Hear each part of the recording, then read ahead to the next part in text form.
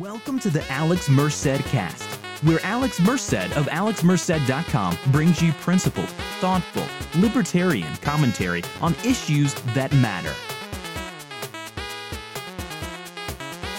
Hey everybody, this is Alex Merced from AlexMerced.com, and you're listening to the Alex Merced cast. And this is a first of a new series of Monday episodes. So you'll still have your regular Friday scheduled episodes, but now I'm going to be trying to do an additional Monday episode. And eventually I want to add even more days of the week. It just depends on support. So basically right now, I've kind of have some new flexibility in which I can kind of add a new episode to the schedule.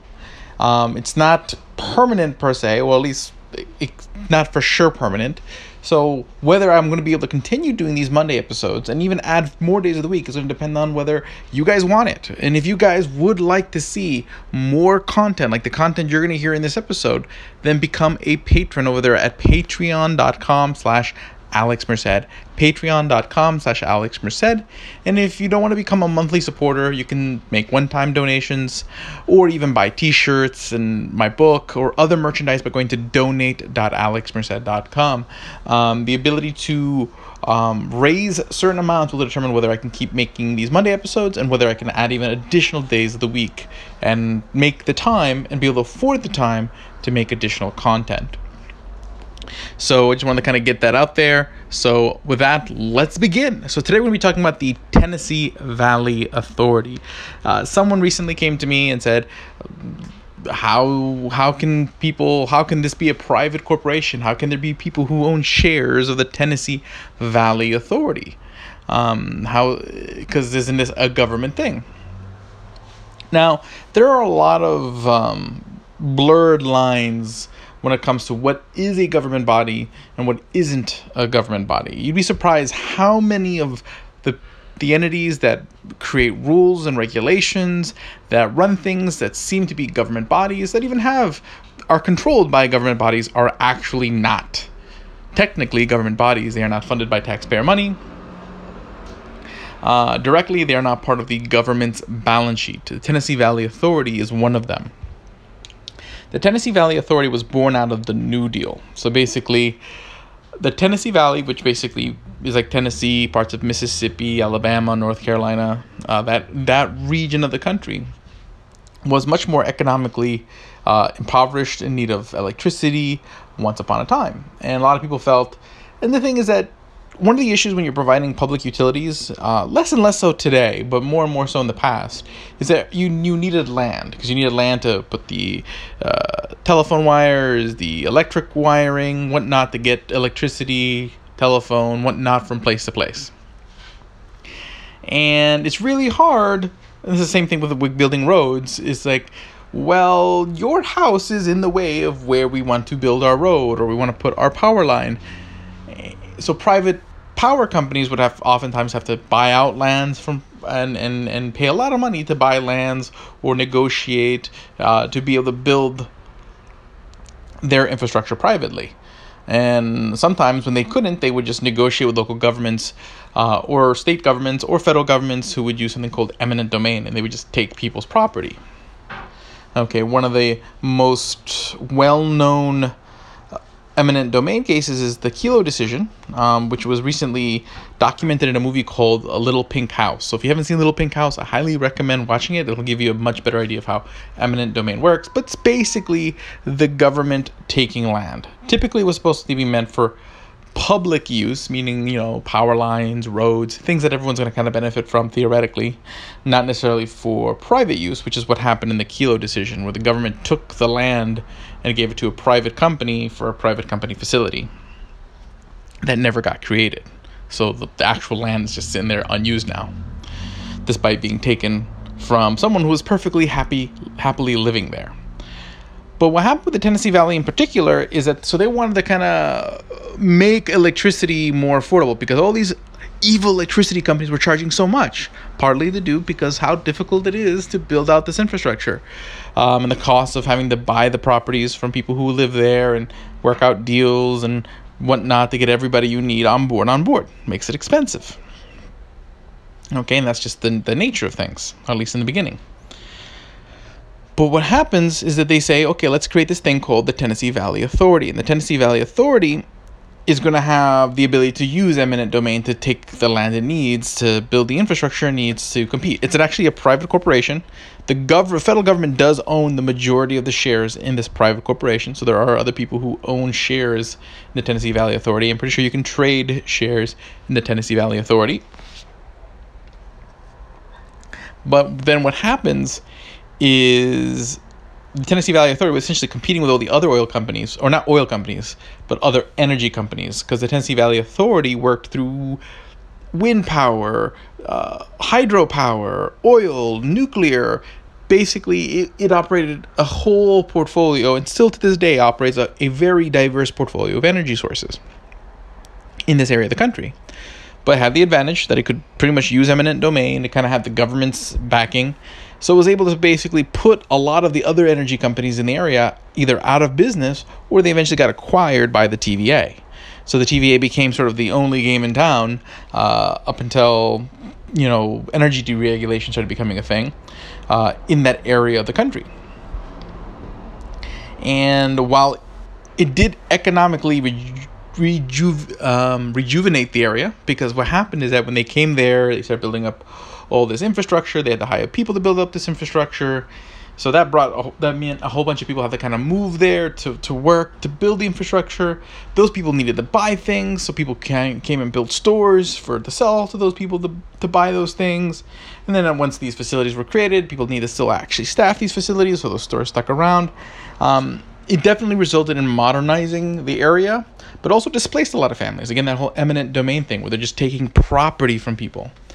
And, people could say, hey, this was a success. You have this sort of economic development of this area, that a private business could have done. But a private business couldn't do it because they can't just go around taking people's property, and that's not a bad thing.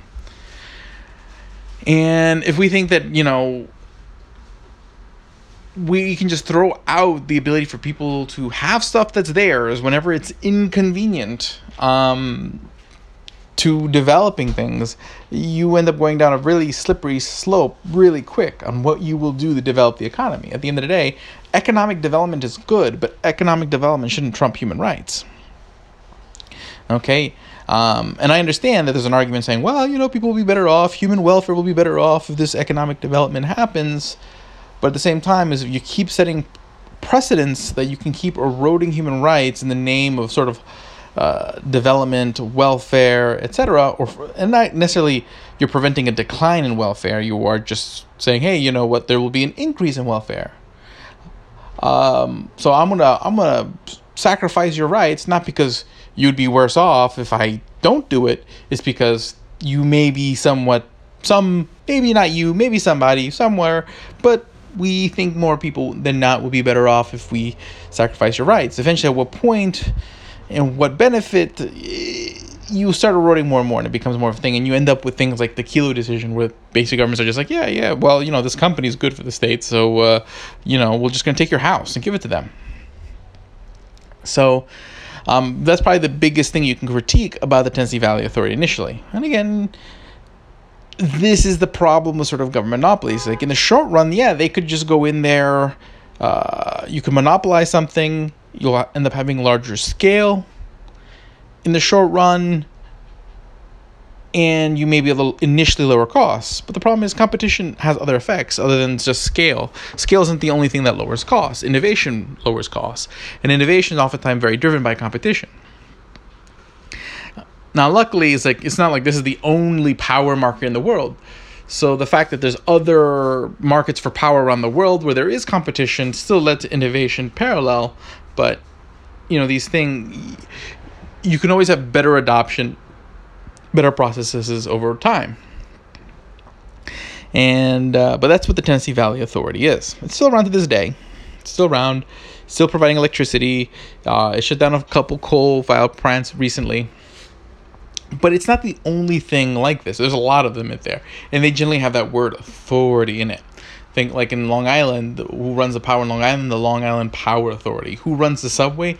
The Metro Transit Authority. None of these are directly a government. People think that when they pay taxes in New York City, that's essentially going to the MTA. I mean, to some extent there is going to the subway because of the way New York City has it set up.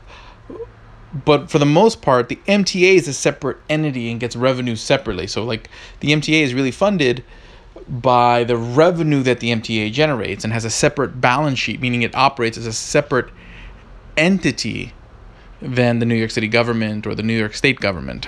Even though certain New York City office holders and New York State office holders hold seats on the board of the MTA, and other parties do as well.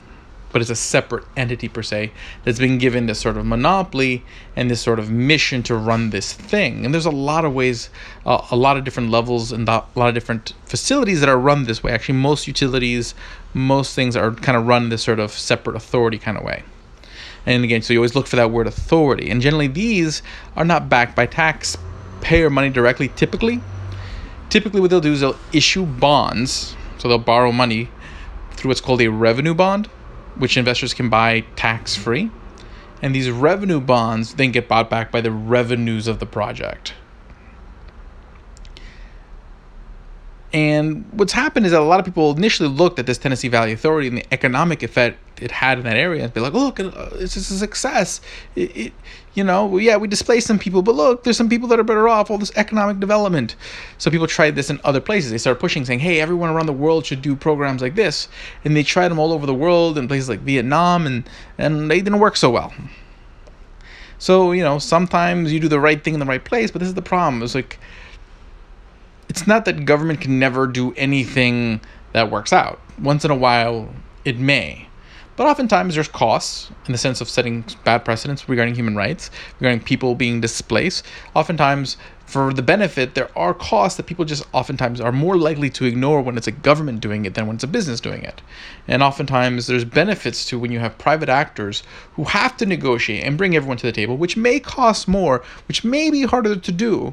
But there are benefits to that sort of consensus building that happens in sort of consent markets, in voluntary markets, that people overlook versus the costs of how much longer it may take to do things voluntarily, the higher cost of doing things voluntarily in some cases. But oftentimes you end up getting... It pays off later because you build these channels of communication. We learn how to build these consensus, which means we'll build these consensuses quicker and we'll learn to cooperate better faster. And on top of it, the innovation, the competitive pressures that allow innovations and price savings and all this kind of stuff to happen. So there's a lot of benefits to when people have to learn to work together instead of being forced to work together through programs like Tennessee Valley Authority and whatnot. So can we say that nothing good came out of Tennessee Valley Authority? That'd be hard. That'd be a hard thing to say. There were more jobs brought to the area. Now, of course, there's always the opportunity cost. So those people who ended up working and developing that infrastructure could have been working and developing something somewhere else and provided demand, which would have meant more businesses somewhere else. So you can always just make, the claim that you're reshuffling deck chairs, but it's not necessarily. There was other things they did and educated farmers that were already in the area as far as how to get better crop yields. There were a lot of things that you could argue and point to and be like, that wasn't a bad thing. But again, the precedents that were set were the costs of displacing people, whatnot, and also the cost of saying this is a way we should do things more often than not.